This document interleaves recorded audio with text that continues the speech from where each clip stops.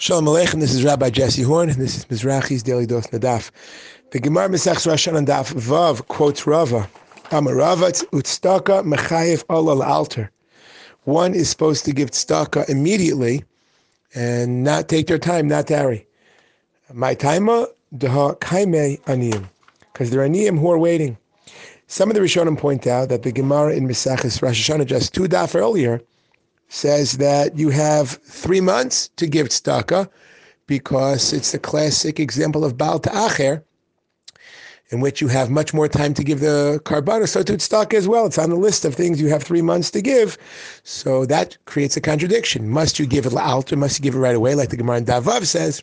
Or do you have time to give it, like the Gemara on Daf Dalet says you have up to 3 months to give it?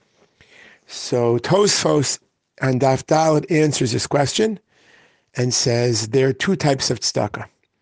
One is tzedakah when the aniyim are waiting, and one is tzedakah when there are no aniyim waiting. The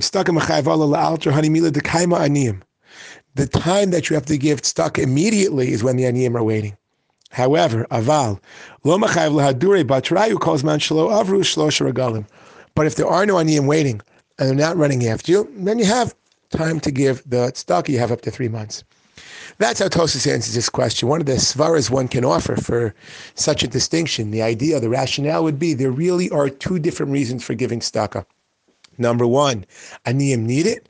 Number two, you have to give it. And therefore, that may be the two different Gemaras we're talking about. The Gemara in Daf Daled is talking about you giving things, and that's why it's in the same brisa as all the other karbanos and things you have to give. It's not that God needs your karbanos, it's that you're supposed to give it. It helps you become a giver. And that's part of the idea of tzedakah, to become benevolent and giving and caring.